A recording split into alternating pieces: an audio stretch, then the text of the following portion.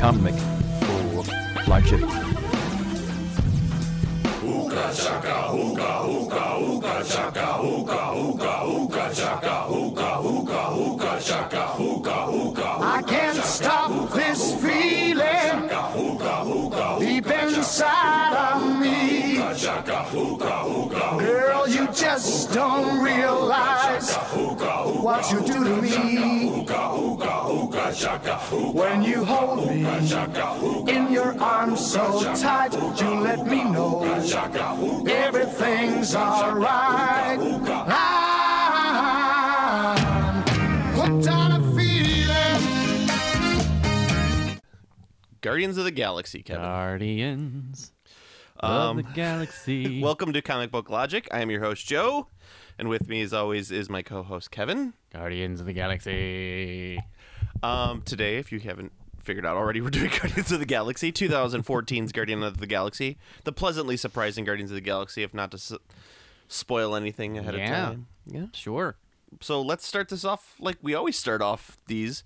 What did you know about the Guardians of the Galaxy, Kevin?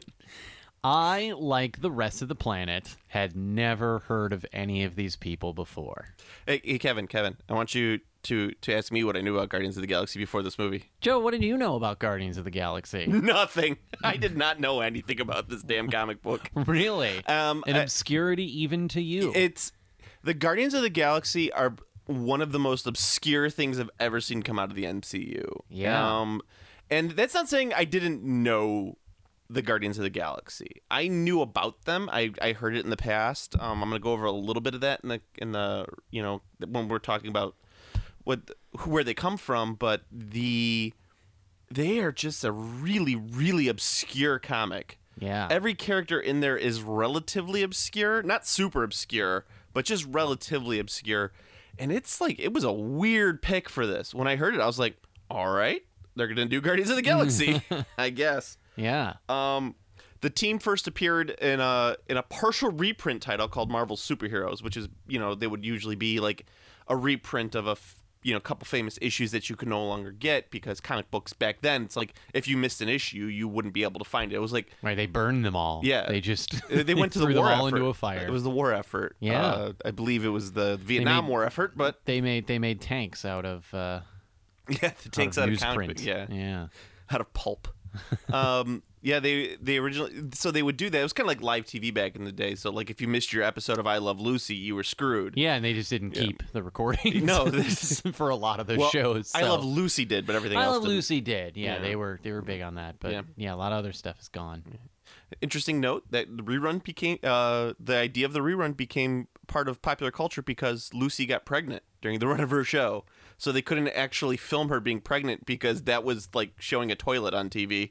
Right. Yeah. So Lucy was like, let's just show old episodes. And in the 1950s, pregnant women were the equivalent of toilets. Oh yeah, we're making it seems like a joke, but no, that's true. So yeah, it first appeared time. in Marvel Superheroes issue 18 in 1969. Written by Arnold Drake, penciled by the famous Gene Colan. They would appear sporadically throughout most of the 1960s and 1970s. Always like in some weird like obscure fight with this alien race called the Badoon, and it was Badoon. I don't really know how that's pronounced. They were it was just some weird thing. But in the 90s, they actually had a longer running title. That's kind of the more famous one, only because it was written and illustrated by Jim Valentino, who later went on to form Image Comics, which probably more people know for Spawn and that sort of stuff. He did Shadowhawk for Image Comics, but that's where he kind of got started in the Guardians of the Galaxy. It ran for 65 issues throughout the 90s, which was respectable for a 90s comic. There was a lot of like weird characters who have absolutely nothing to do with this movie in that comic. There was like Vance Astro and Alpha Centauri. One of the only person who appears in this movie from that comic, at least non like cameo wise, is Yondu, the blue guy played by Michael Rooker. He's actually a regular character in this, in the original Guardians of the Galaxy. In 2008, they actually rebooted Guardians of the Galaxy, and it's much more familiar to what we saw on screen. Not completely, but close. It was that was actually written by Dan Abnett and Andy Lanning. Dan Abnett, of course, famous for his run of fiction based on the Warhammer 40K universe. The tabletop board game, war game board game for Warhammer 40,000. Characters from the movie, of course, is Drax. Drax first appeared in 1973, created by Jim Starlin. He was a reoccurring role in Captain Marvel. He was a villain. He was a big green guy with purple cape who would fly around. His whole backstory was that he was driving in a car in the desert, and Thanos accidentally hit the car and killed his wife and kid, but really didn't kill his kid. Thanos took his kid and turned her into the villain Moondragon, and so Drax was constantly trying to get back at Thanos. It was and he was given special powers in order to defeat Iron Man for some odd reason. Sure. Yeah. I buy that. He first appeared in actually, I don't have that written. Oh, Iron Man 55. Groot first appeared. It's probably the earliest character. Appeared in 1960. Wow. In an Old Tales to Astonish. He was a monster character. He would regularly reappear as a monster who'd only, of course, say, "I am Groot." That sort of thing. Actually, he didn't talk for most of it. Rocket, as in Rocket Raccoon in the comics. Character was created by Bill Mantino and the famous Keith Giffen. And consciously inspired by the Beatles song Rocky Raccoon. Sure. Because in the comic Incredible Hulk 271, titled "Now Somewhere in Black Holes of Sirius Major, there lived a young boy named Rocket Raccoon." He teams up with the Hulk to stop a villain trying to steal the Gideon's Bible. It's spelled. They give those away at every It's spelled. hotel room in America. You don't need to steal that. I think it's spelled different than the actual Gideon's Bible, but it's spelled Gideon's Bible. I don't know if it's supposed to be pronounced Gideon's Bible, like they say in the song. Nah, that I couldn't tell you. Yeah, I'm pretty sure it's Gideon though. but it could be pronounced Gideon. It could be. That's so bad. I saw that and I was like, oh, that's a terrible song. Actually, it's not a terrible song. I have it's not one of the better. I have sort of a childhood kind of fondness for that song. It's the White Album. You can't really argue with the stuff on. It's got Glass Onion, and Piggies.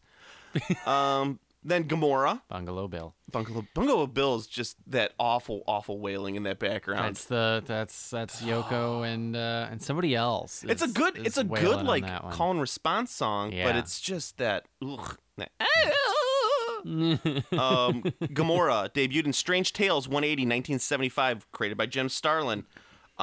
She's actually like a really important piece to the puzzle for the Guardians of the Galaxy because she has a lot of her background tied to Thanos, who is going to be the villain in the upcoming Avengers movie, Avengers 3, which is the Infinity Gauntlet.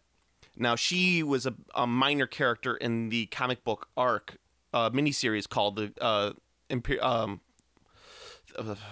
Gauntlet. So she's going to have a little more importance with that. And finally, Star-Lord, he appeared in 1976 in Marvel Preview. Really just a background character. He had no importance with anything. Marvel was actually sued by the estate of Robert Heinlein because he was like kind of a ripoff of some of his like juvenile stories. Okay. So they weren't really allowed to use him in anything. Interesting.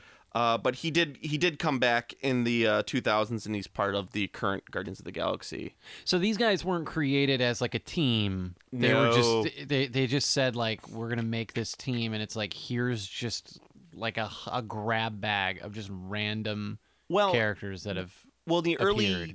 early Guardians of the Galaxy were originally created as a team. This team that we know was kind of the people who were all grouped together in the 2008 series Guardians of the Galaxy. That was written by Dan Abnett. Oh, okay. So the one from the 90s you're talking about, that was different characters. That was completely different characters. Oh. And as I said, the only one who really made the appearance was Yondu. So, yeah, it was really weird. I was... I never really got into it. The newer kind of incarnation of the Guardians of the Galaxy came out of the Annihilation series, which was actually pretty good. I read that. and I kind of knew a lot of the characters, and there was a lot of like really weird, obscure. It was like kind of like Marvel sci-fi space opera that they did in comic book form okay. in around 2008. And if you could track down those books, it's a really interesting read.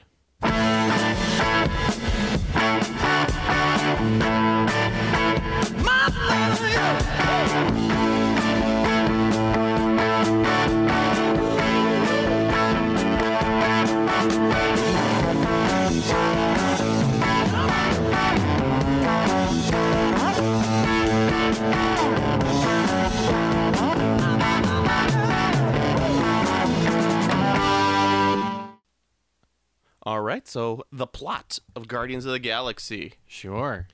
Whatever that was. Do you want to sing the musical background for this while ever I'm reading this, so you could say whatever the golden oldie is that's playing in the background as I'm doing this? Starts out in 1980. I think it starts off in 1988. Wonderful year. Really right before Tim Burton's Beetlejuice. I'm not quite sure. Elf, I think, was on the air in 88. Probably. Yeah. Not quite sure what else. It was a terrible time. The late 80s were an awful, awful part of humanity. George Bush the First just got elected. Doesn't really give a time frame, but yeah. Peter Quill, a young man sitting there listening to his Walkman cassette player, is brought to his dying mother's bedside. So you think, oh, this is going to be a light space comedy romp. Nope, dying mother, first 5 seconds of the movie. Always got to start there. Yeah. That's how this goes. And when confronted with his mother's death, he runs away and is abducted by aliens. Yeah. Or abducted by something. It looked like straight out of Close Encounters of the Third Kind. Richard Dreyfuss is sitting there going, this means something. He's taken away. Cut to, 26 years later. 26 years later on the planet Morag, a man descends out of a spaceship and starts playing music. He plays what's that? Why can't I think of the name of it? I don't. Full disclosure, you had a chance to revisit this movie. Come and Get Your Love. What's it called? And I, unfortunately, did not. Yes. Which I wish I did. So I'm relying pretty heavily here on your your memory. Get your love. Yeah, I don't know. I know the song that you're talking about, but I couldn't. But tell anyway, you, off the so top of my head what it is. he finds a special orb that he is somehow seeking in a very kind of Indiana Jones sort of way. Goes to take the orb, and he's stopped by Digimon Hantansu, and his group of faceless goons. Firefight ensues. Hired goons. Hired goons. We've said hired goons, and I think the last six podcasts. It's like every single one. I don't know. He's It's by Redbone. Redbone. I've pulled up the soundtrack, so Yes. now we know. Okay, good. So you'll We'll figure out when Spirit in the Sky plays. Yeah. So it's just Norman Greenbaum in general.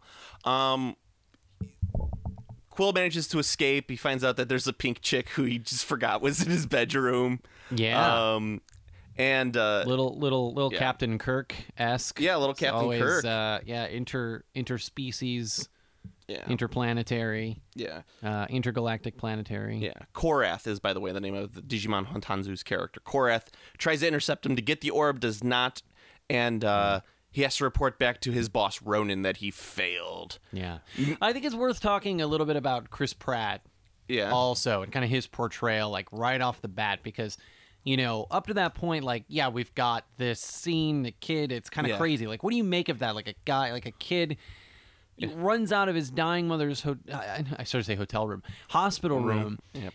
gets abducted by aliens. I mean, just the tonal shift of that, like, in the first 30 seconds of the movie doesn't, you're just like, you're It's very completely thrown off. jarring. And then we jump forward in time, like, you're so thrown in, you don't know anything about these characters. Yeah. The marketing was such that I think people Yeah. kind of knew that this was going to be sort of a silly movie. But, the first time we actually see Chris Pratt, when he takes sort of the mask off and yeah. he's being sort of funny, he's Yeah. being very Chris Pratt, as we now know that's a thing. Like, Yeah. if you had It's watched the- Parks and Rec, yeah. you're kind of familiar with him.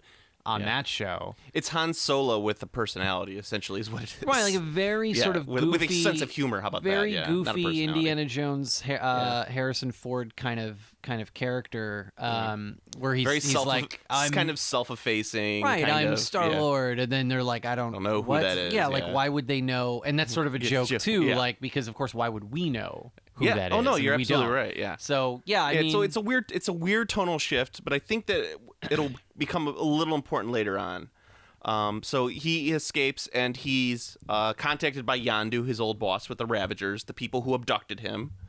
And they learn that he's trying to sell the orb by himself. Like apparently there was some like deal or something, like he was supposed to get it for the Ravagers, and they were going to split the money, but he's trying to do it on his own. So he goes to the capital of the capital of like this intergalactic republic, the Nova Empire capital, Xandar, to sell the orb. However, Yondu has put a head bounty on him, and Ronan has sent one of his assassins, Gamora, the daughter of the Mad Titan Thanos, to retrieve the orb as well. Originally, he was going to send Doctor Who's companion, right? Yes. Yes, Karen Gillan. but but Gamora says that she knows Xandar better, so he sends her instead. So he goes to the planet and he's trying to sell the orb to this little, like, I guess a broker, an intermediary, and he's stopped by Gamora, who tries to steal it as well. In this little fight chase to get the orb, they're stopped by two bounty hunters, a small raccoon, bipedal raccoon, named Rocket, and a giant plant creature named, what's his name? He says it a couple times in the movie. A few times. Yeah. Tree. I think it's his name is Tree. I think it's Root. Giant tree. I think it's that name of that garbage company that's in Illinois. I know. It's very jarring if you live in the Chicago area and you see garbage trucks going down the street once a week that say Groot on the side. It's impossible not to have that association. Yes. So Groot, as they're trying to, it's really weird scene because they're trying to stop Peter Quill blowing up stuff, and they're stopped by the cops, and they're taken. Yeah, they all get arrested. Yeah, by the Nova Corps, and they are taken. The Nova Corps, as led by Glenn Close. Glenn Close and John C. Riley. John C. Riley and Peter Serafinowicz is the triumvirate of the Nova Corps, which we see. Peter Serafinowicz, most famous for Shaun of the Dead, and the voice of Darth Maul from Star Wars Episode 1. And John C. Riley, of course. I forgot about that. Yeah. John C. Riley, the ultimate everyman. Yeah. Oh yeah. And Glenn Close, also the ultimate everyman. She played a pirate in Hook. She played a male pirate with a beard and everything. Yes. She went in the boo box. She went in the boo box and got covered in scorpions. Yes. I think it was just one scorpion he put in there, which is not quite that scary. I think it drops a couple in there, I think. It just unloads a barrel. Bring in the scorpions and trucks backing up. Beep, beep. Yes. It's Groot on the side. So they're taken to the Nova Corps prison, also called the Kiln.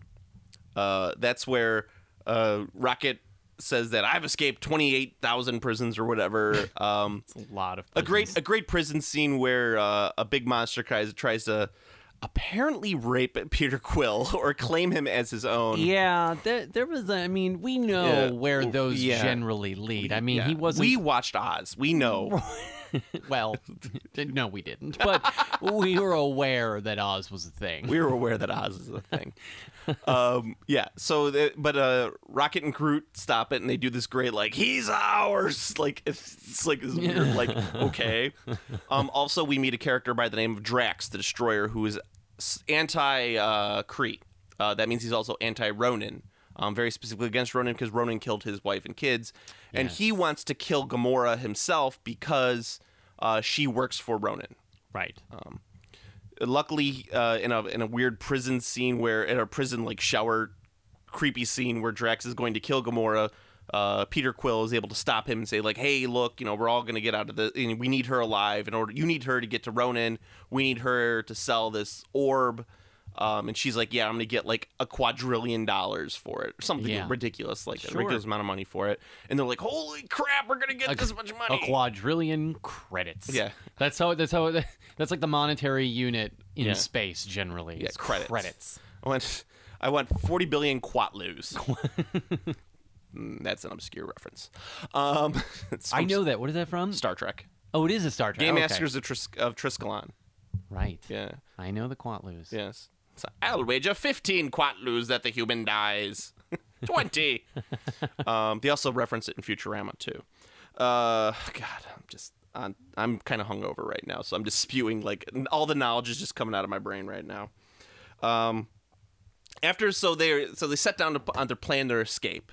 Rocket says, I need this, I need this, I need this. He goes, but once we get this, all the alarms go off, so we have to get this absolutely last. Little do they know, Groot is currently getting that last thing, which sets off all the alarms, and the big prison break riot goes out. Fun scene. Fun scene, great, A lot of lasers, a lot of shooting stuff, bazookas. jumping around.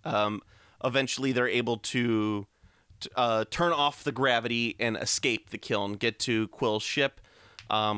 Peter Quill also has to stop first to get his little bag full of stuff, including his Walkman, which contains a mixtape from his mother. He kind of freaks out about it and has like a weird autism moment and like, beats a guy to death for it. I need my mixtape. I know, kind of. I've seen Kevin do that a couple times too. I need my mixtape. The mixtape, of course. Been there. I understand. A present from his mother. Mm-hmm. They're able to escape and fly out and fly to a special place called Nowhere, which is the head of a celestial giant floating in space. Awesome visual. It's being mined for, brain fluids and stuff like that. Where they're going to sell the orb to a mysterious man known as the Collector, who we last saw at the end of Thor 2, Thor, The Dark World. Benicio del Toro. Benicio del Toro doing his best David Bowie impression. Yeah, pretty much. Yeah, I mean, he's doing a Labyrinth David Bowie impression. I cannot wait for his glam rock album to come out. That's going to be amazing. Del Toro. That sounds like his album right there. Yeah. So while Peter Quill and Gamora are getting all the backstory to what's in the orb, which is which is an Infinity Stone. Yeah. Where they learn that it's from the dying galaxy, and they were and all these systems were fused into these stones, and this is the Power Stone, and it gives you infinite power. But whoever holds it blows up. Yeah. It's a exposition. It's a Horcrux. That's what they find out. So Thanos split his soul into 5 gems, and but in the meantime, Rocket, Groot, and Drax get drunk, and Drax calls Ronan up. I guess as a late night booty call to let him know where they're at. Right. Which leads to, and so as it's never good to drunk dial. You don't drunk dial your enemy. Yeah. Your nemesis. Gamora, when they hand over the orb with the Power Stone and with the Power Gem in it, the Collector's little pink sidekick, who's tired of being yelled at, I guess. Mm-hmm. I mean, she might be abused. We don't see that on screen, but we're entitled. We're kind of have to assume that she's having a very bad working relationship with the Collector. In rock and roll fashion, I have to assume he hurls whiskey bottles at her. And I say slag off. Basically, yeah. She's like, I'm tired of cleaning up your vomit after your heroin binges, your space heroin binges. You spent all your credits on heroin again. Didn't you? I do Speedball now. It's heroin mixed with Stardust, which I believe was a song off of Space Oddity. So she goes and grabs the little gem, and she explodes, blowing up everything. Yeah. So now they got to figure out what to do there. Meanwhile, Ronan shows up and is trying to, get the orb himself, mm-hmm. and Drax is like, fight me, come at me, bro, and gets the living crap kicked out of him. Lee Pace. Yes, Lee Pace showing up as Ronan. He's shown up a couple times before. Ronan is, of course, angry at the Nova Empire because of things. Who knows what those things are? Yeah, they're just eternally at war. It's a Romeo and Juliet situation. If he and John C. Reilly just made out, it would completely change the his feelings in the movie. Mm-hmm. So they're managing. They shoot these little mining pods. They're flying around and zoom, zoom, zoom, pew, pew, pew. Things smashing into each other. Karen Gillan's character destroys Gamora's little pod, and Gamora's out in outer space, and she's dying. So Right. So yeah. so Quill, sacrifices himself to go get her, and he calls Yondu, who's out looking for him after contacting that little broker and being like dabba dabba dooba doo, dibba doo. It's a really funny scene. It's very Michael Rooker, and I love it. Yeah. They go and they capture Gamora and Quill, and they're gonna kill Peter Quill. And one of my favorite scenes of the movie is where, for the second time, he's saying like, "My Ravagers wanted to eat you when they took you up. They never ate humans." And he just goes, he literally goes, "No one eats anyone. No one even crosses their mind to eat another person. Don't use that like it's a good thing that you saved them from eating me." Possibly my favorite thing, because he just calls about like, no one would even say that. And Michael Rooker's fantastic. and so Groot and Rocket and Drax try to save Quill by threatening to blow up the ship, the Ravager ship. Mm-hmm. Meanwhile, they come up with a plan that, by the way, Ronan gets the orb, and he's going to destroy Xandar. Yeah. Because all he has to do is touch the stone to the ground. That's what they say, and it'll blow up the entire planet. Who knows if that actually happens, but if that would actually happen. I mean, it sounds like pseudoscience to me. It sounds like people who are like anti-vaccine, something like that. I'm sure it'll take a little bit more, but who knows? Right. This is one of those GMO Infinity Stones. You can't. You can't trust them. You don't know what those things are going to do when they touch the ground. We only buy all organic, natural, Infinity Stones. GMO-free Infinity Stones. I grow them in my backyard, but I use pesticides, so I really can't use it. So they managed to convince Yondu that they can go and get the Infinity Stone and sell it for, and they'll give it to Yondu, who could sell it for all the Quatlus in the universe. Yeah. But they have to go stop Ronan in order to do it. So they eventually team up together and form a plan that they're gonna do spaceship stuff and blow stuff up and get into fights and swashbuckle across the galaxy. Yeah. In a standard way. Mm-hmm. They also call up John C. Reilly and let him know that Ronan's coming. Yeah. What you do? You give a little phone call, Little heads up. a little heads up. Hey, dude. Being a bro. Yeah. They managed to track down Ronan's ship, which is flying through, at Xandar. Bunch of spaceship stuff happened. They blow a hole in his spaceship. They go on board in order to shut it down. Meanwhile, the Nova Corps getting all their spaceships together and kind of form a net around the ship, which in the tradition of Marvel Cinematic Universe nonsense. It's pretty high on the list. It's like, hey, we got a bunch of different technologies. This technology is probably the most useless, so let's make sure our ships have it. Slightly below the flying aircraft carrier. Well, it's great because it was basically like supposed to be like a high tech sci-fi, I don't know, like game of Red Rover. Is basically what we were seeing. It was like all the ships joined together. Rover, let Ronan come over. And then they fly into it, and they're like, "No, I gotta hold on, can't break through." So our main team is on board. They're fighting. Gamora fights her sister, in a kind of a cool scene. And they're able to take down the ship, but it's not enough because Ronan puts the Infinity Gem on his hammer and survives the initial blast. And as the ship is going down, Groot puts all of his roots around, the team. And, as he says, "I am Groot," the entire movie. And they're like, "Why are you sacrificing yourselves?" Because he goes, "We are Groot," and shed a manly tear. Yeah. And the ship crashes. Ronan survives, and as he's about to smash the planet Xandar, Peter Quill shows up and challenges him to a dance-off to, I believe, it's the Jackson 5, or is it Michael? I Want You Back. I Want You Back, yeah. Jackson 5. Yeah. Challenges him to a dance-off, and as Ronan is distracted, he's like, "Why are you doing this?" He goes, "To distract you, bro." And they use that cannon that, the Chekhov's laser cannon Right. from earlier to blow up the hammer, shoot the Infinity Stone off, and as it's going off in the air, Quill grabs it, and they say it's going to destroy him, but he manages to link up with all the other Guardians of the Galaxy, Gamora, Drax, and Rocket, the surviving ones, to harness the power to destroy Ronan, and then capture it, and all is safe with the world. Yeah. Kind of a cool set. Also some stuff, Rocket's flying around a spaceship, shooting all of the bad guys. Mm-hmm. There's fighting on that ship. Yondu ship crashes and he uses his special flying arrow thing to kill a bunch of guys that he whistles with. I don't think that's actually a special effect. I think Michael Rooker can actually do that. He just flies. He has a little arrow that can go, and he flies around and kills him. Yeah, and that's just Michael Rooker. He's good that way. If anyone would know that, James Gunn would know that. James Gunn would know that. We'll go into that in a second.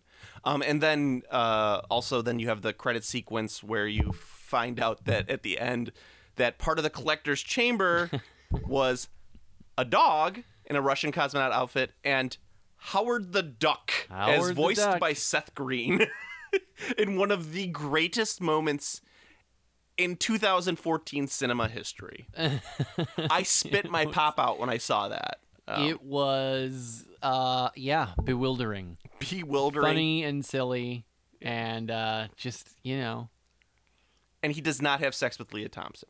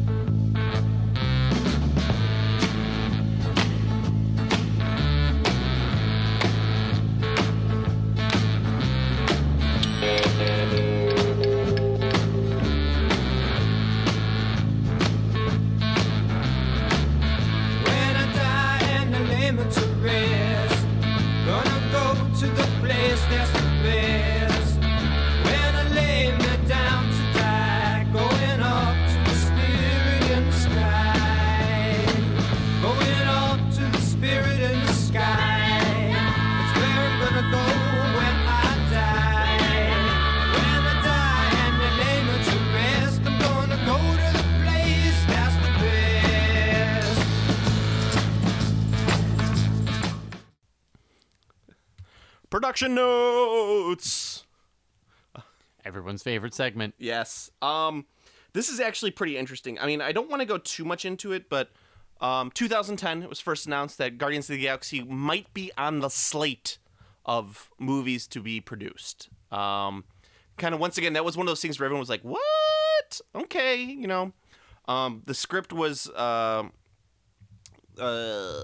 written by Nicole Perlman, who's also currently writing Ms. Marvel, so a female written script. James Gunn was attached to direct this, and not many people knew who James Gunn was outside of he's got a very niche audience. Yeah, right. A lot of people know him from doing Troma films. He wrote Tromeo and Juliet. Worked a lot with Lloyd Kaufman. Got his big break writing the remake of The Dawn of the Dead, which was directed by Superman's Zack Snyder. A lot of people mistake him for directing it. No, he only wrote that one. He also wrote Scooby-Doo and Scooby-Doo 2, Monsters Unleashed. Also, he wrote and directed the movie Super, which is a great, very strange kind of I guess I would call it a counter argument to Kick-Ass. The movie Kick-Ass. It's a little bit more grounded than Kick-Ass. He also, early in his career, wrote the superhero movie The Specials, which was kind of a kind of a counterpoint to what was that movie with Ben Stiller where he was Mr. Furious? Oh, Mystery Men? Mystery Men, yeah. It was kind of like a counterpoint to Mystery Men. Yeah, I didn't see that one. I've seen Super, and I liked it, but it was a little too... It was a dark movie. I thought when it was randomly bloody, I appreciated that for what it was trying to do, but it was a little too much for me. Yeah. And it just seemed too kind of random in the movie. But he did Slither. He did. He also directed Slither. Which I think is fantastic. Yes. Slither, one of the best horror movies of the 2000s. Great horror comedy. Occasionally gross. Michael Rooker, Nathan Fillion. Who has a cameo in this movie as the monster who tries to prison rape Peter Quill. Yes. Yeah. That's great. Yes. He's a very, as I say, he's a niche director, but the people who like him generally like everything that he does. They'll give it a try, and they give it the benefit of the doubt. He's a very, very interesting guy. One of, I guess I would put him kind of in a class of yeah, directors of our age, people who grew up on the same things we grew up with. So now he's translating that into film. He's one of these new, I don't know, kind of like inheritors of pop culture. Yep. Some people who were up for the role of Peter Quill: Joel Edgerton, Jack Houston, Jim Sturgis, Edie Redmayne, and Lee Pace, who took on the role of Ronan. Lee Pace, of course, best known from the ABC TV show Pushing Daisies. Pushing Daisies. Yeah. I know him. Also played Legolas's dad in the Hobbit movies. He did. Yeah, he had a kind of a busy year that year. He was big. He had And a lot of makeup. screen time in The Hobbit. Yeah. Looking very pretty. Chris Pratt, of course, got the role. Chris Pratt, best known for, at the time, probably Parks and Recreation. However, Yeah. if you talk to my wife, she would say, oh, no, he's best known from Everwood and the OC. I guess it depends on the person. But Really didn't have a big movie career, but kind of he's kind of a sleeper, star. he is now. This is very much his moment. I think him getting this casting and getting fit was kind of the big news, and then pair that with earlier this year Jurassic World, kind of that 1-2 combination. I think those are the big. He was in the two biggest movies of the year, that and the Lego Movie. Right. Yes. That's right. Yeah. So those were that was his year last year, and then this year he's sort of even more kind of buffed up, I suppose, to do that. And he did Jurassic World this year, which is kind of supposed to be his breakout role. I mean, Jurassic World was the biggest movie of the year, so it's currently the new third highest grossing movie of all time. Yeah. I don't know how or why, but go figure. Also, not mentioned specifically in any article that I read while doing the research for just this part of the movie, this part of the podcast, Glenn Howerton, I heard, was up for the role of Star-Lord, and he was very close to getting it. Glenn Howerton from It's Always Sunny in Philadelphia. Oh, okay. Yeah. However, I hear that Marvel really wants to use him in something, and he's supposedly it was like this or another role in an upcoming movie that we have yet to see. So maybe he will be coming soon on that end. So I wanted to really talk about with this movie two other things. There was also a pretty big backlash in a lot of the merchandising in the fact that Zoe Saldana's character of Gamora was not really in any of the merchandise. This is a very anti-female. Marvel, starting with this movie, got accused of being very anti-female, and which kind of reaches ahead. In the next movie, Avengers 2, Age of Ultron, we see a lot more of that. But it was kind of an issue that Zoe Saldana's character was not featured in T-shirts, posters, DVDs. She's not shown on a lot of stuff, which kind of caused a little bit of an outrage. However, her character is named after one of the biblical cities that's destroyed because of evilness. So, not to mention the fact that, her sister, played by Karen Gillan, is also another major character, but you never see her on anything either. Nebula is her name. I don't think I ever called her Nebula in the recap, so. Yeah. No, I mean, that's a big problem that, Hollywood in general is still kind of wrestling with. I think it's something that, we're seeing starting to shift now. There's a lot kind of happening, and there's some things that it's improving. Yeah. There are more roles for women, I think, in more prominent roles. And so if these Marvel movies aren't going to kind of catch up with that, then I feel like they're also going to be they're also quick to react, maybe. So I'd like to think that, whatever's kind of next on the pipeline for them, one of the movies on the slate is Miss Marvel, so. Yeah, so I mean, I think that's a ways away still. I think it's MS period Marvel, so I think that might get some issues. Oh, she's defined by the fact that she's not married. Great. It's in her title. Ms. Marvel, looking for a husband.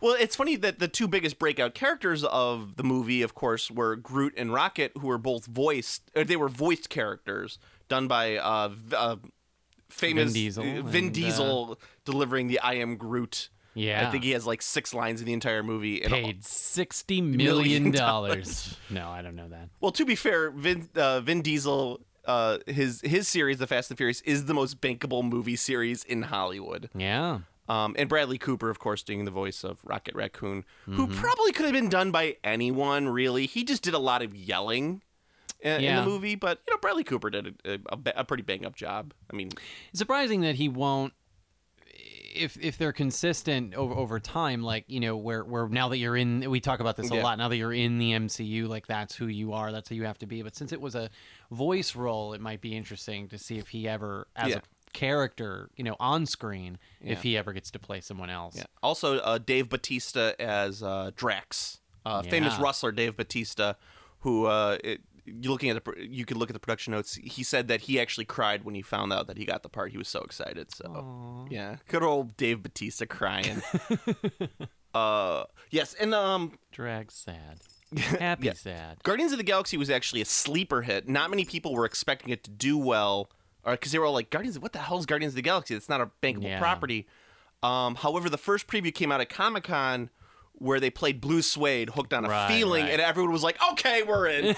Sold. Well, that was the tone it needed to hit. I mean, we talked about that in the beginning, but Yeah. I mean, there was no way that this movie was going to come out and it was going to be like a big, moody or even have anything kind of serious about it. There was no gravitas attached to this Right. movie. There was yeah. no way it was going to do, some kind of a Star Wars thing where even like with some humor, but it was clearly still going to be, these somewhat heavier.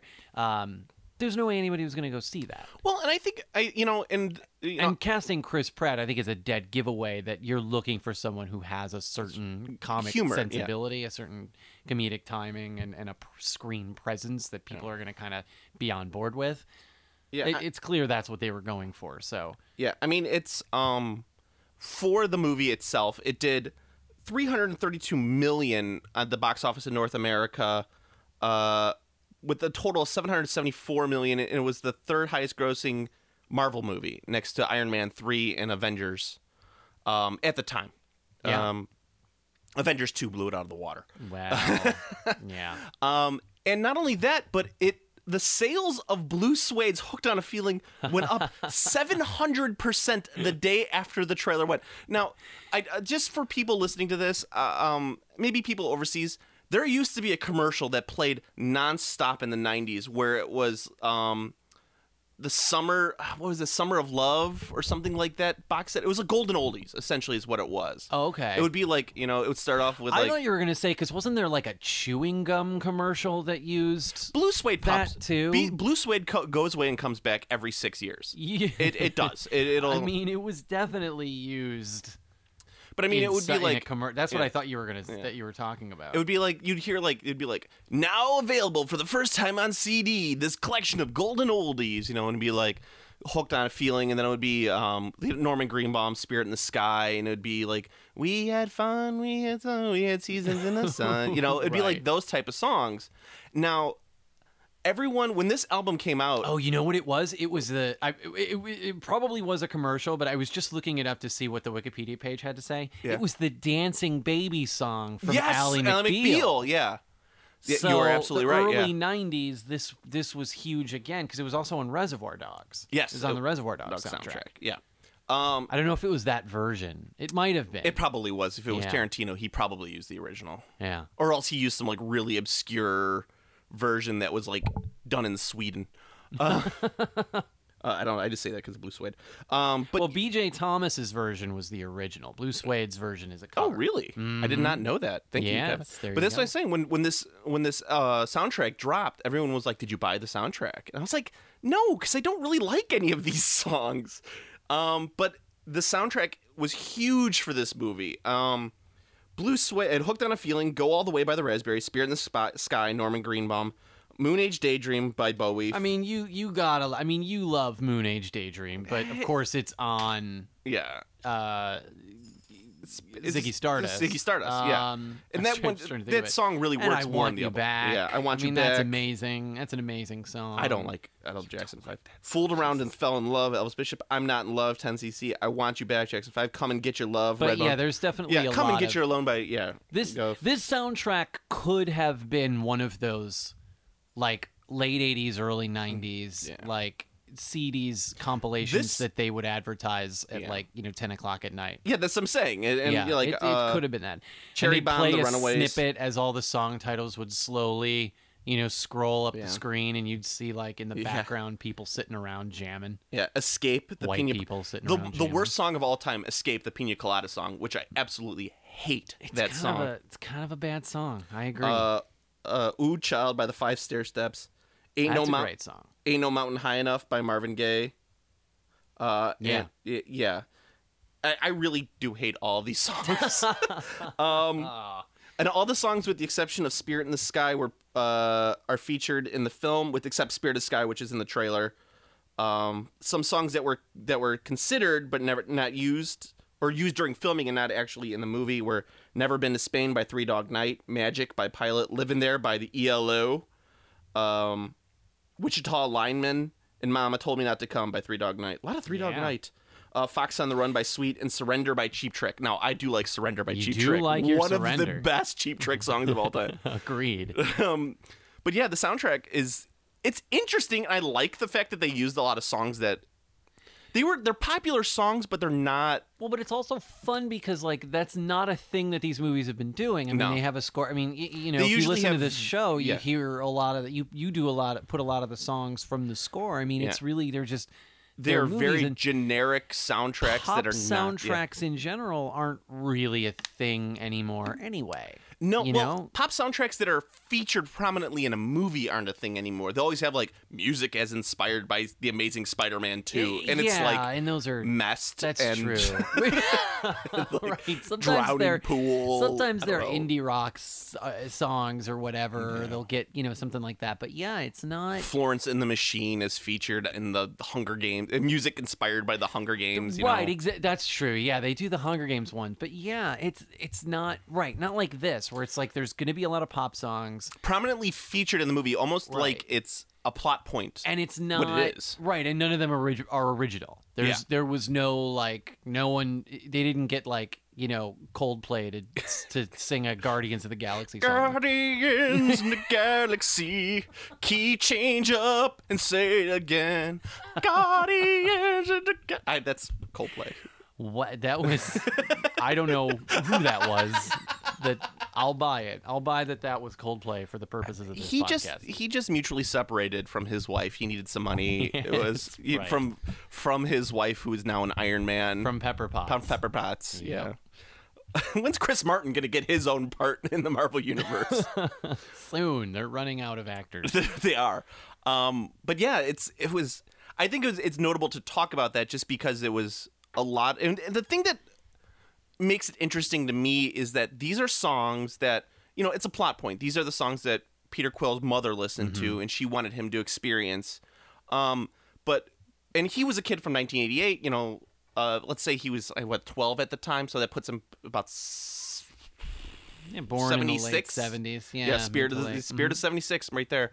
We were born in the early 80s, and I'll tell you what, my parents would never let me listen to any of that crap.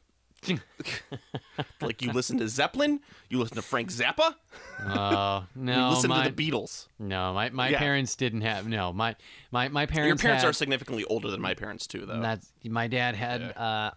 My dad loved the Beatles. He had a lot of Beatles, but otherwise it was mostly like Christmas albums. And then my mom had a lot of Streisand. Ooh. And so that's my parents' record collection. I have not, like you have, rated your parents' record collection. I haven't. I didn't have to rate it. It was in my dad's garage, sitting in a pile. So yeah. It was just like, Dad, I'm taking your records. No, my dad Why? likes to. My dad's pretend. Why? My dad's pretends that he's going to one day listen to them. Yes. So I can't have them. But yeah, but people do love these songs. These songs were all #1 hits. There were, a lot of them were one-hit wonders, with few exceptions. Bowie is a notable exception on this compilation because it's kind of an obscure song that's from a concept album. Yeah. And the Jackson 5 song, that's In the spirit of fact checking, not all of these songs were number one hits. But I'm saying when I say but when I say they're one well-known songs. hit, when I is what say you're saying. one hit wonders, they're like songs that people know. They would buy the single. Yeah. They might have hit top 10. A lot of them. Pina Colada song I know was the number one. Oh my God, what a garbage song that is. I'm an alligator. I'm a mama, papa coming for you.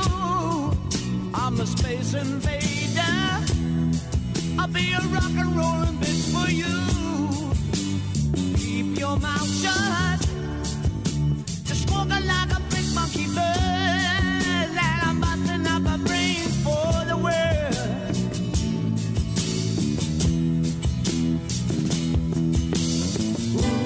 Keep your electric on, baby. Put your ray gun to my head. Press your space nose to my love. Freak out in a moon age daydream, oh yeah. All right, so what do you think of the movie? I like this movie a lot. It was this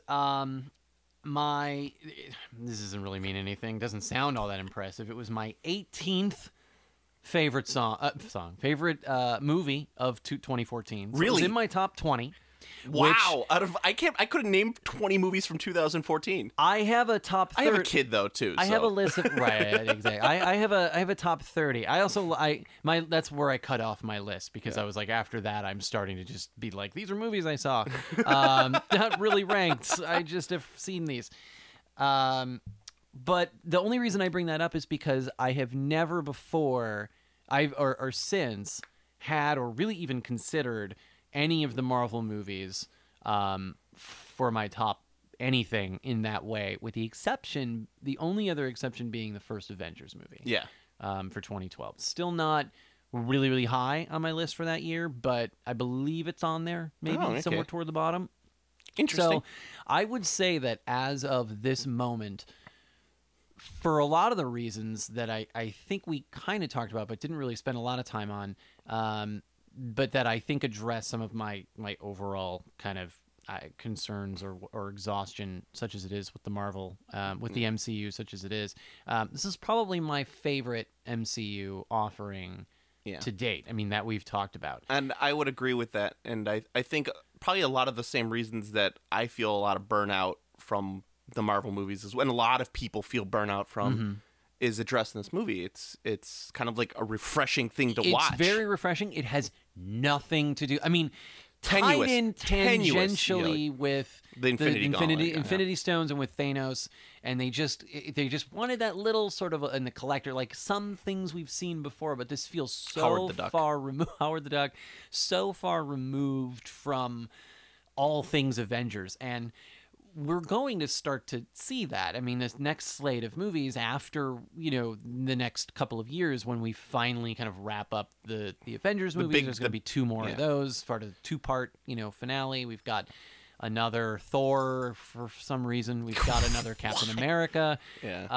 We got another Thor, another Captain America. And then two more Avengers movies. Yeah, two and more then Avengers. That's it. Well, a couple standalones and some Avengers movies. Some standalone movies are going to be coming kind of online sort of around that time. And after that, there's going to be some that we'll definitely get to and talk about in the future. But they know that those characters are going to be kind of done, and I think that they really... Including a Guardians of the Galaxy sequel, by the way. That's true, which I believe is going to be called Volume 2, which is kind of nice as well. It kind of really gets at, I think, why... It's not... Unless this changes, it's not going to be called, like, Guardians of the Galaxy, the quest for, the quest of the mixtape. Third mixtape. Yeah, it's not going to be something like that. There was a second mixtape at the end of the movie. We didn't mention it, that Peter Quill carried around a box from his mom. Awesome Mix number 2. Yeah. So, which I think is bullshit, because I don't think a lot of people use the word awesome in the 80s. I think that was more of a 90s thing. Maybe. Yeah. That's possible. She might have just been really ahead of her time. She could have. Tubular music. She was tubular. This was a radical mix number 1. This is like, he gets really mad because like this is her phase where she's really into progressive rock. And it's just There's so much Alan Parsons Project on here. Oh my God. Side B is just 2112 by Rush. You know what though? Side 2. I would be okay with that. That's a 2112 little is bit a more your great album. speed. Yeah. A little bit more your speed. I don't think you'd be able to fit all of 2112 on one side of a cassette. I don't know that. Yeah, there were those I super think long ones. There were those really Yeah. long 120-minute tapes. It's so long. It's been so long since I listened to a cassette. I don't know how long cassettes were. Yeah, It's- you could buy the ones that were that you could record. Yeah, on, yeah, and there they was a were- lot And they of- were yeah. they had 120-minute ones, but Yeah, but I think a 120-minute would just cover Geddy Lee's drum solo. So a Neil Peart drum solo. you damn mean? it. You're right. Geddy Lee's the I don't bassist, even. right? I don't even listen to Rush. Yeah. Rush. There's no. Damn I it. should not know that. Oh, I'm so mad at myself. But yeah, it's No, I like this movie a lot. I for the reasons that we just kind of talked about. I liked everyone in it. You know, it's easy to sort of get a little bit lost in it because there's kind of a lot going on, but it's also it doesn't spend a ton of time on a lot of that background and Yeah. a lot of the what's going on. Exposition, There's yeah. not a lot of exposition. I mean, there's certainly some, but I feel Yeah. like they tried to really keep it moving well, yeah, and get the characters to that point. There's that sort of Yeah. one quiet moment where they're all kind of together and they're sort of spotlit in a strange way, Yeah. and they're kind of sitting around this room. Basically, I think it's It's what the- Star-Lord's trying yeah. to convince everyone else to kind of join the sort of quest to go and save this planet. And one by one, they're all kind of reluctantly sort of agreeing to kind of become this team. And you know, that's a good moment. It's like the one opportunity to kind of catch your breath. Yeah. And And that's- I liked it. Well, I think I want to kind of focus on what you were just talking there. As part of the reason I really like this movie is that I love plots where A leads to B, leads to C, leads to D, leads to E, and Yeah. there's no leap of like, well, A has to go to B. I know. Well, there's no no leap of faith of why A has to go to B. A naturally leads to B, which leads to C. Peter Quill steals the orb, which leads him to go to Xandar, which leads people to put a bounty on him, which leads the people to have the fight. Like, the fight Yeah. naturally has to happen, and then because the fight happens, they get put in the prison, which means they have to bond in Right. order to escape the prison. Nothing Yeah. felt forced. That's exactly it. At all, Which yeah. is, you know, like, I always go back to Thor. Thor is the most forced movie on the planet. Like, Right. everything in Thor, you just, like, there's someone pushing them to do this. Right. And this movie doesn't feel that way. And I love that about this. I also love that I feel like the comedy is natural. Like, I feel like, you know, it's in desperate, dire situations, like, there has to be the sense of humor in the galaxy, and I feel like that everyone naturally kind of taps into it. Even, like, Gamora and Drax, I should say Drax, who is, you know, a character who doesn't get any sort of metaphor. Like, that's specifically part of his character. He's from a race of people who don't have metaphors, so he doesn't get stuff like over the head or, Right. you know, nothing goes over my head, I would catch it, you know. Right. Or, like, he Yeah. doesn't get, like, the finger across the neck means to kill. He's like, why would I put my finger across his neck? I feel like that's natural humor that comes out of a character as opposed to something that's forced. I think that's really clever and funny. Gamora is the straight character in the piece. Like, she's the one who has to lead everything. But even Yeah. she kind of has a sense of humor where she, like, you know, she tells him, like, your pelvic magic won't work on me, you know? It would have been a little probably better to give her something a bit more. I feel like everyone else kind of had that opportunity, and when you've got sort of the one woman in the movie, Yeah. on the side of good, I Yeah. suppose. Well, I guess there's Glenn Close, but she's has As I 2 say, minutes of screen time. She was in the boo box. Once she got out of the boo box. Yeah. She only had a couple minutes of screen time anyway. So, you know, you get this main character. It would be interesting for her to be.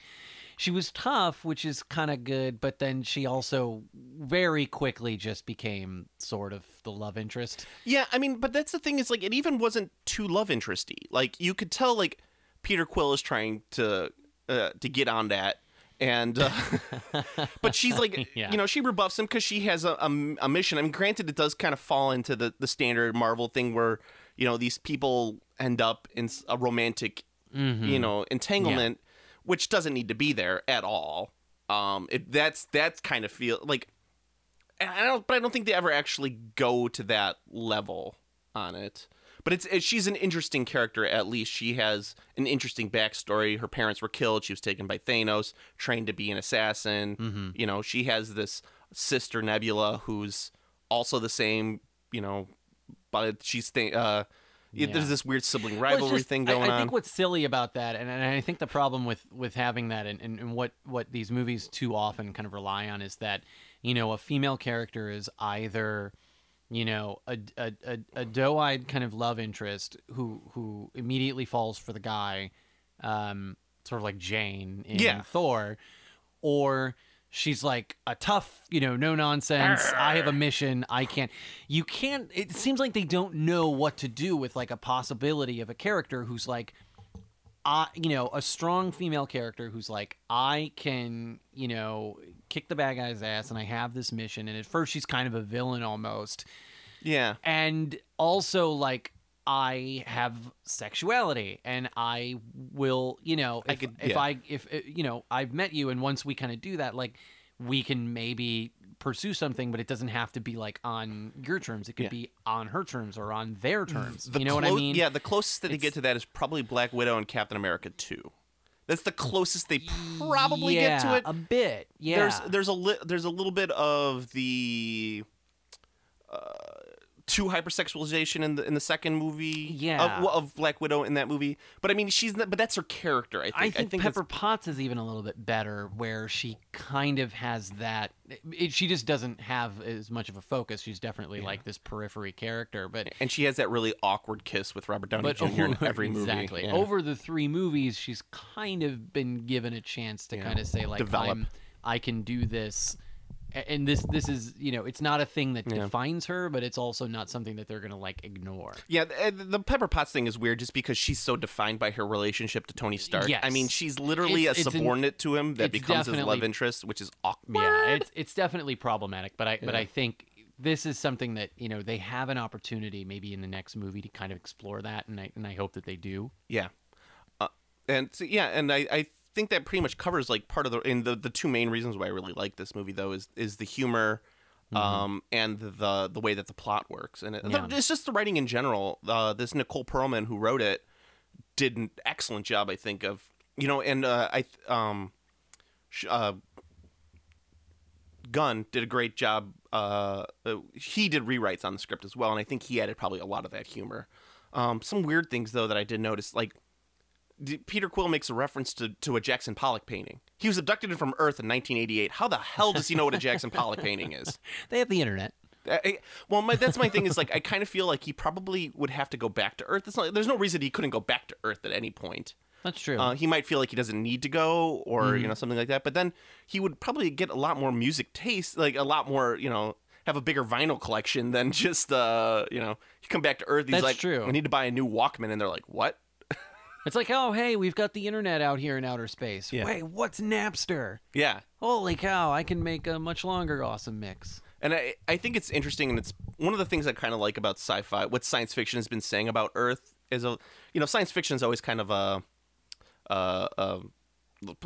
thermometer or a barometer of what's going on in Earth at the time. So like this movie's written at a time where pop culture is kind of what we define Earth as, like what we define human civilization as, like our pop culture. And that's kind of what it is right now, is what I'm saying. And that's kind of like what Guardians of the Galaxy is saying is that the major export of Earth is pop culture. You know, it's not anything other than the fact of our music and our movie references and that sort of thing. And I think that's kind of interesting, like a way of looking at it. Yeah. You know, it's not like the 1980s where the major, you know, export of Earth was nuclear war. I was going to say was the apocalypse. It was the apocalypse, yeah. Anything else? Like, I loved all the characterization. I thought everything was great. I don't think any characters really stood out as bad. No, I mean, it wasn't really flooded with characters. There was a lot of characters in this movie. There were, but they were very, you know, we mentioned John C. Reilly and Sarah Finowitz and you know, what a bunch of a-holes. and Rooker and the bad guys. Oh, let's talk about Michael Rooker. Let's talk about Michael Rooker. Let's talk about Michael Rooker. What does he sound like the boss? Hey everybody.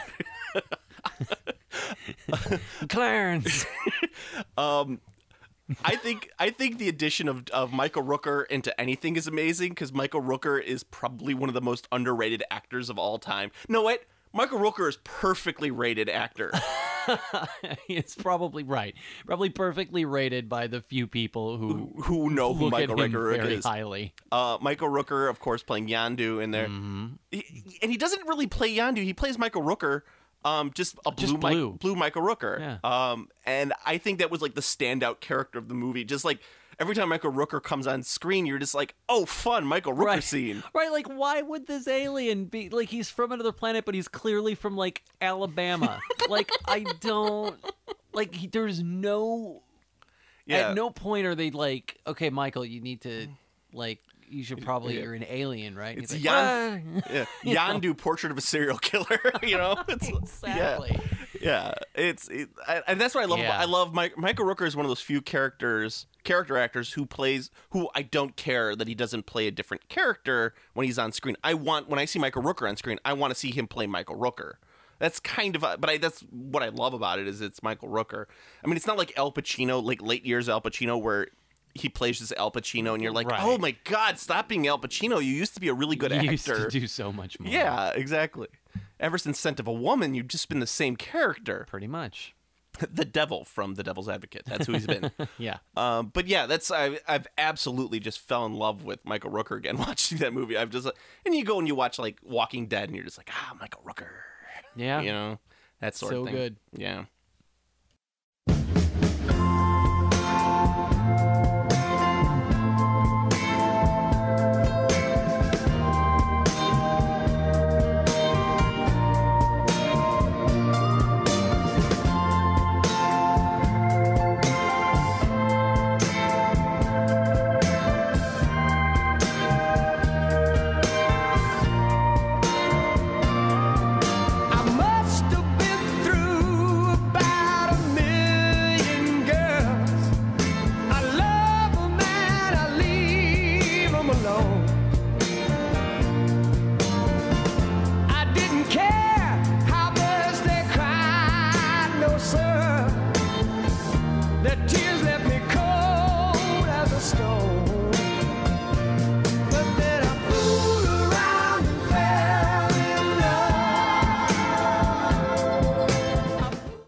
All right, alternative casting. Okay. This is a little bit of a I don't want to say. I'm handing this over to Kevin because we're doing something special today. I will chime in with a couple of my picks. Okay.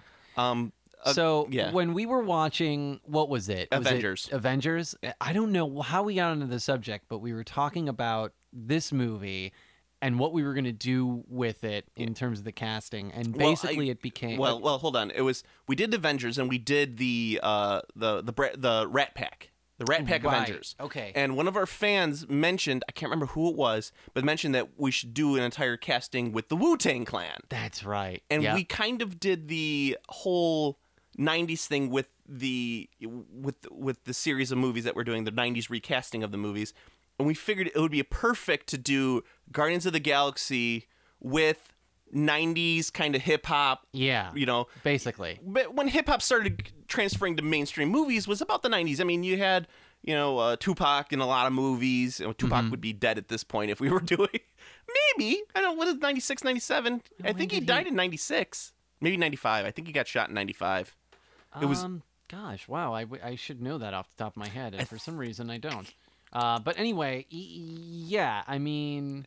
And there's no one I know better to make the casting call for a 90s hip-hop movie with mainly members of the Wu-Tang Clan and other hip-hop and rap stars than my friend Kevin. 1996. 96, yeah. So, yeah, so let me pull this up. So I spent some time... Kevin, I knew Kevin would spend time doing this. He would take this incredibly seriously. Well, and I initially spent a lot of time trying to really think about, who was really acting. And there are a lot of rapper actors. Yeah. To just spend a second talking about the Wu-Tang Clan, there were not a lot of them have appeared in movies, yeah. For the most part. Method Man is probably the one that people see the most. Yeah.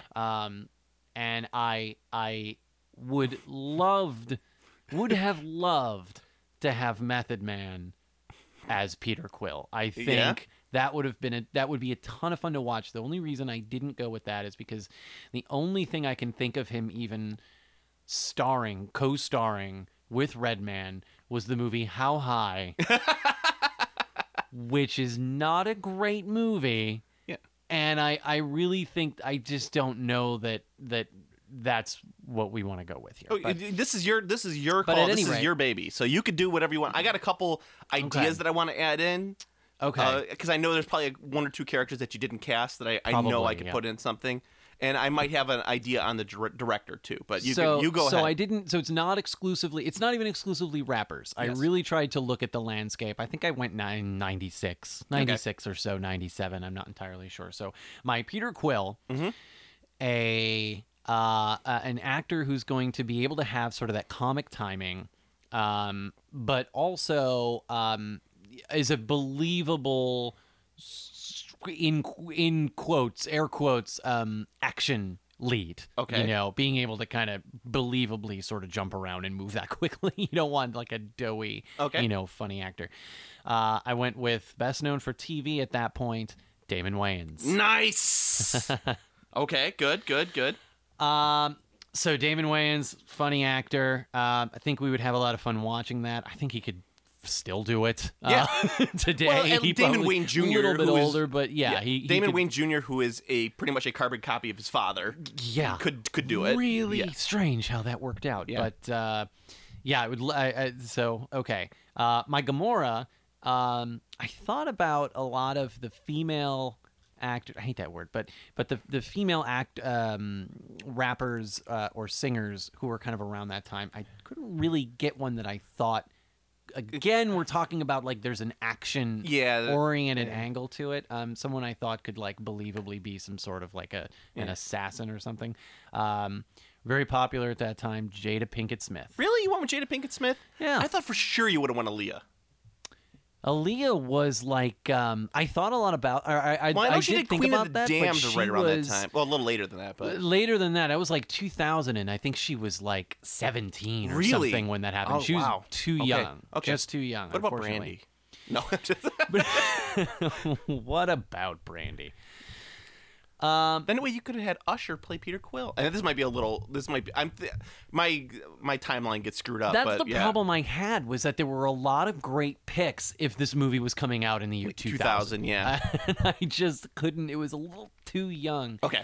Everyone was a little too young. My Drax, not quite as buff as I'm sure there's a great Drax who's like huge and could be, some sort of like today would be like a what's his name from Brooklyn Nine?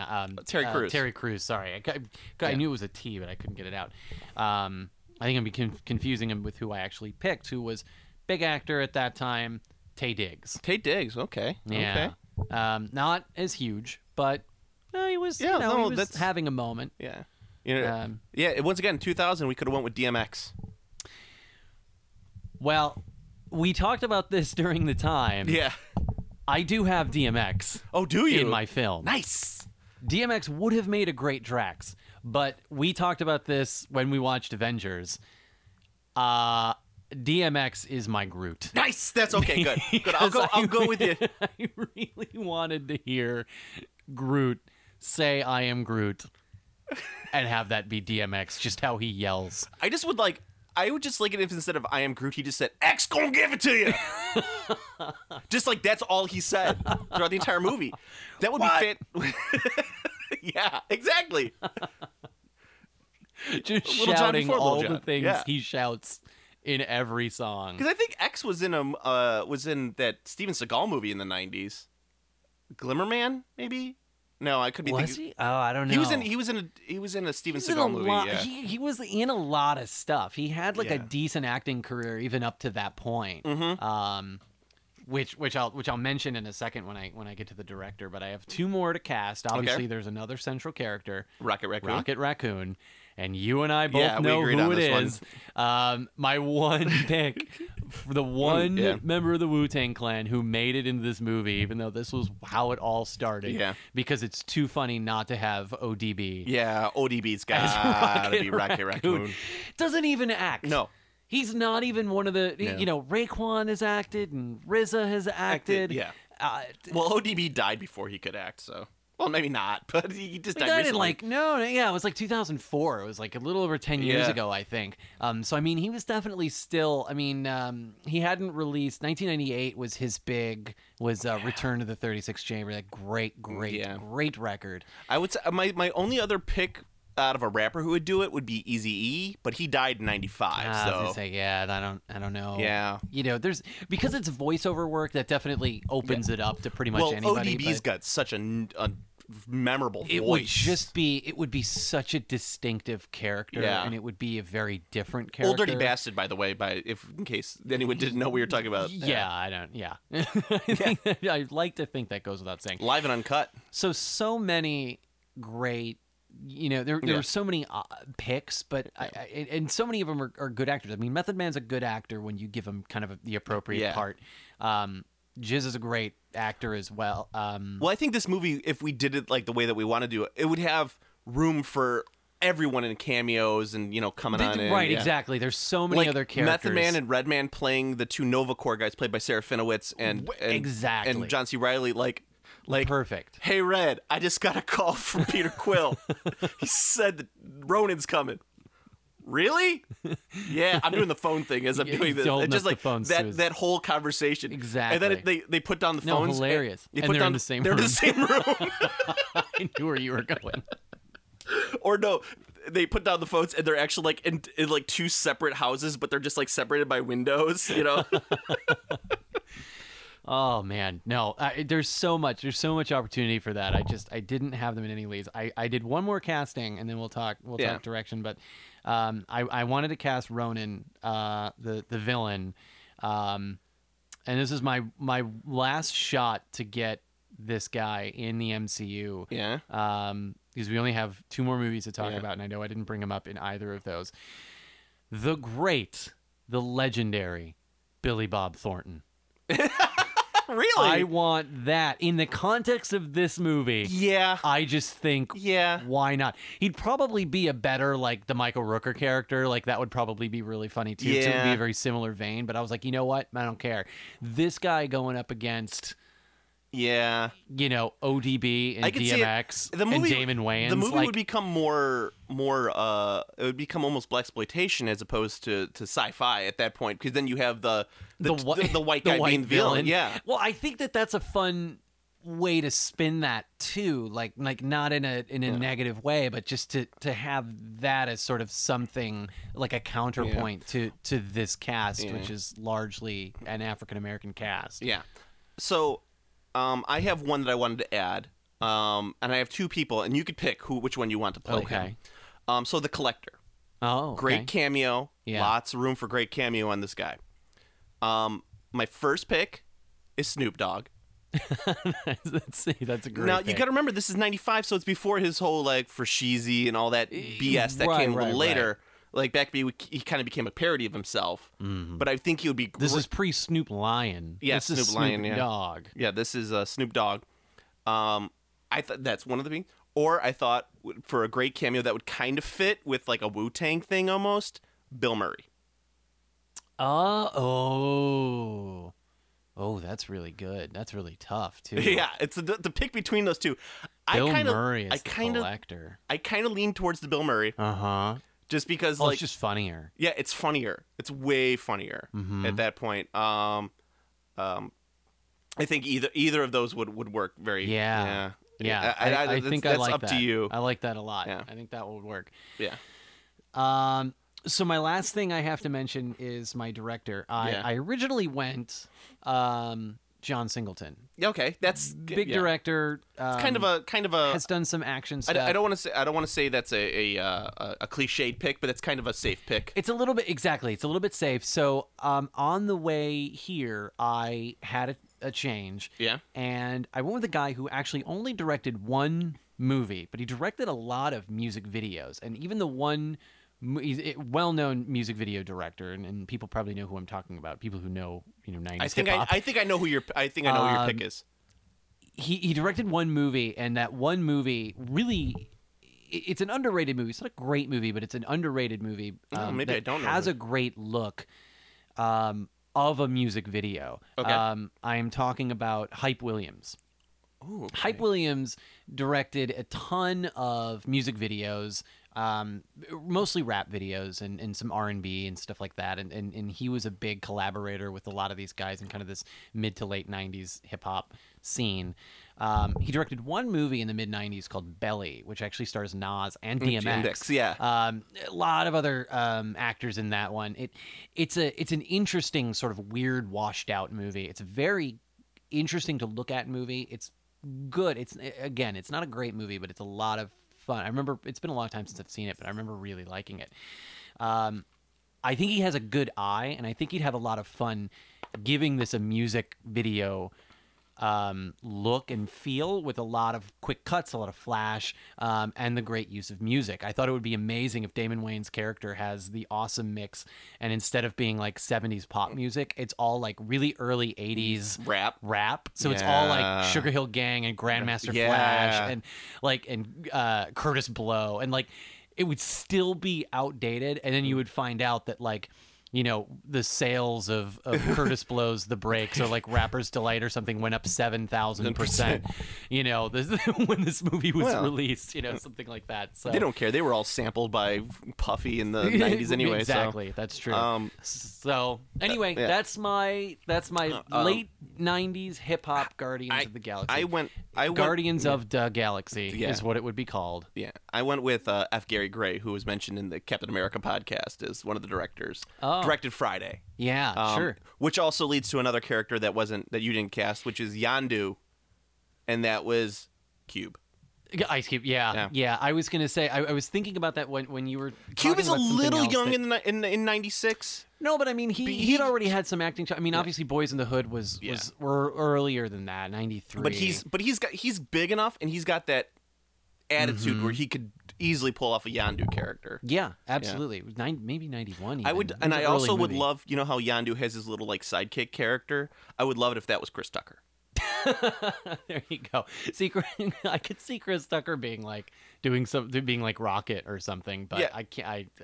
I'm sticking with ODB. Oh yeah.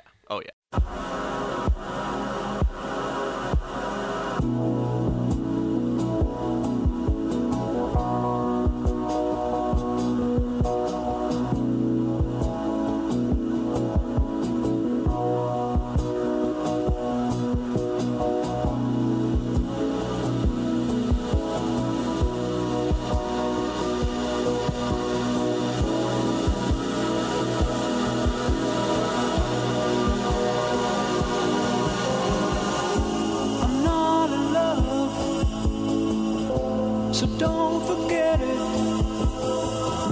It's just a silly phase I'm going through. And just because I call you up, don't get me wrong, don't think you got it made. All right, coming back to let's talk about science fiction. That's obviously the movie that this genre took place in. This movie took place in. Yeah, it's definitely science fiction. I mean, there were a lot of comparisons to Star Wars insofar as this has sort of some of the hallmarks of a space opera. Now, but I guess I don't know enough about what makes a space opera. Yeah, as opposed to just a sci-fi movie. Well, yeah, this is more space opera. It's definitely space opera. It's and I think this is one of the few Marvel movies that really succeeds in the genre that it takes place in, especially space opera. We haven't had a space opera movie for years.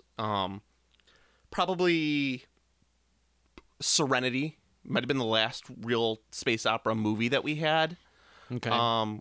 It's the over arc of grand galactic turmoil, the massive villain that's going to destroy civilizations, the small band of heroes who has to get together and save it. Do you think Star Wars? It fits the Star Wars model. Yeah. of the young hero who has to go on the journey to defeat the enemy. I mean, it doesn't fit the classic what's it, the Power of Myth, Joseph Campbell hero's journey. Yeah. I mean, it does insofar as everything does, but yeah, it's maybe not as grand as Star Wars, and that's because that had 3 films to tell that story. Even just looking at the first one, I mean, it probably compares to the first one a bit in terms of like the scope, but it's hard to separate that from the fact that there were 2 more and it was a huge epic kind of a thing. But this movie is epic when you think about it. It's you have this despot who's taking this ultimate weapon to a planet to destroy it, and these heroes have to sacrifice themselves in order to defeat him. It's just that unlike most space operas, this one has a very, very well-defined sense of humor to it. Yes. And so it can seem a little distracting, a little lighthearted, because usually space operas are pretty heavy in and of themselves. But it's the enjoyment factor. It's kind of the cowboy horse ride, like that bucking bronco. You're just along for it. You hold on with both of your hands, just hoping to stay, hold on with the plot the entire time. And I think it succeeds. I'm a big fan of space opera. I'm a big fan of science fiction. Yes, you are. I think some of the things that make this really work is there's no explanation of how anything works. You don't need any explanation. You don't need to know how the spaceships fly. You don't know how they need to get from one place to another. They just do. Mm-hmm. That's a simple hallmark of science fiction and space opera.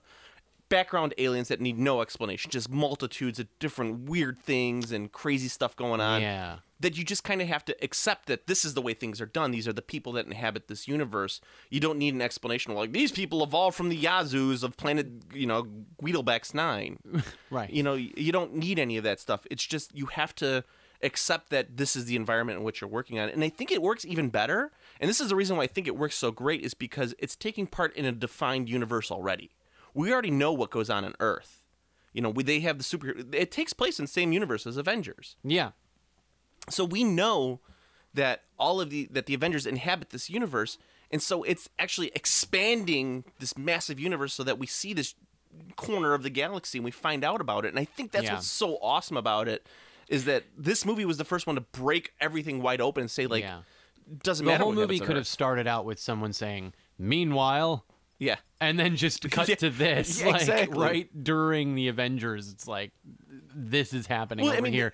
Completely unrelated to everything that's going on. That would have been a really great thing to do is the movie starts off like, okay, so you do the Peter Quill thing, but then it's like 26 years later and it's the Battle of New York from Avengers and that portal opens up and then as you see like Captain Iron Man flying into the portal, it just keeps going, and then then you end up on the planet, and it's like in the far corner of that galaxy, you find out that there's something else going on. Yeah, Iron Man like flies past, and Peter Quill's ship is like, what was that?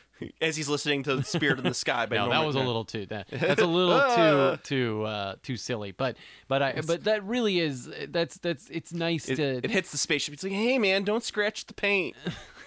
That sort of thing. Right. Yeah. No, I think you're right. I think even if we don't call it a space opera and we just call it science fiction and say, does it work? And I think it works for all of those reasons that you mentioned. Yeah. It's very simple. It's very straightforward to have all of these aliens. We've got lasers. We've got glowing things. We've got stuff that, again, we don't need a real explanation of how things work.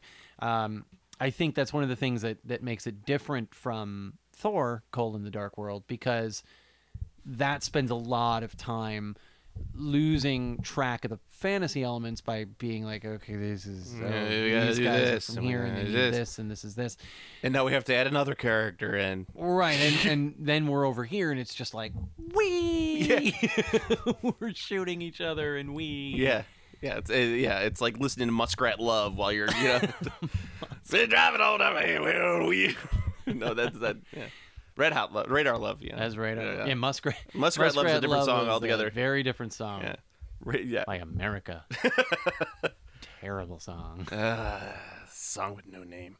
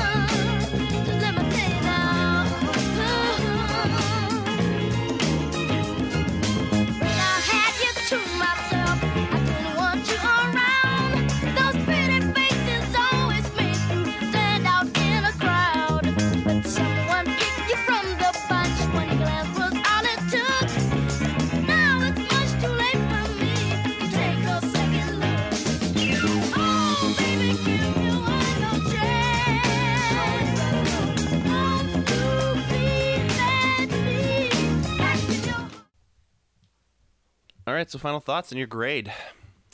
I as I said, I like this movie a lot. This is probably the only one that I've considered as a movie that I've really liked and really enjoyed.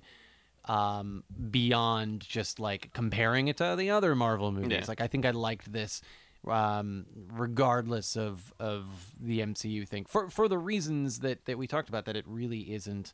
Yeah. You don't have to have seen any of the other movies. Yeah. No, you yeah. can't just like watch like Thor: The Dark World would be a terrible like first Yeah. Marvel movie for someone to watch, but this would be a fine Any first Thor movie would be a terrible true. movie for the Marvel. Yeah. So I will give it. I'm going to be generous. I'm going to give it an A. Solid A. I'm giving it an A+. Wow. I I don't think I've ever given a movie an A+, so I don't think I'm going to start you're now. like but Entertainment this Weekly, Is, you this can't- is the A. yeah. This is exactly. This is as A. This is as close to an A+ as I'll ever give anything. Probably. this is an A+. For a lot of the reasons I've already stated. Another one that I didn't mention that I forgot is that this movie doesn't devolve into punching. Yes, there are scenes of action at the That's end. true. It devolves into a dance party. It devolves into a dance party. and I wouldn't even call that devolving. Yeah. What movie do you know, an action movie at all, ends with a dance-off? I was going to say I'm glad you qualified that because I was about to name like 10 movies. No, action movie that ends in a dance-off. Bring it on. Bring It On doesn't end in a dance-off. It's a cheer-off. Well, there's dancing. That's athletic dancing, and it doesn't count. And don't get me, I love Bring It On. It's one of my favorite movies of all time. I sometimes watch that with 10 Things I Hate About You and Drop Dead Gorgeous. It's one of my 3, like, I'm going to watch, like, early great. Kirsten Dunst, like, Yeah. and what's her face? Good stuff. Yeah. Early Joseph Gordon-Levitt.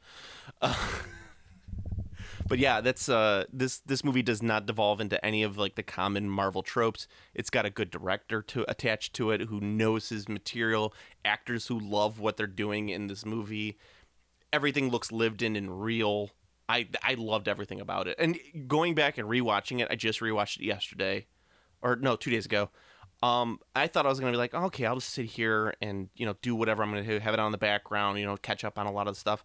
I sat there just enraptured by it, just like the second time I've seen it. It was that fun to watch. And I kept thinking to myself, it's like, wow, this is really clever in the way that this was done. And I enjoy that about that movie. And probably it was the best action movie of 2014 for me. I couldn't think of a better action movie from last year that no, John Wick, I think, was 2015. John Wick was last year. Was it? Okay. John Wick might have been better, but in terms of like surprising, like John Wick I was like, holy crap, this movie's amazing. Yeah. But Guardians of the Galaxy, I think, was a movie I went into knowing I was probably gonna like it, but just being blown away by it. That's what Marvel needs to do. They need to be like, yes, people are going to go see this, but let's blow them away and give them something they're not expecting. A good movie. I'll take that, Marvel.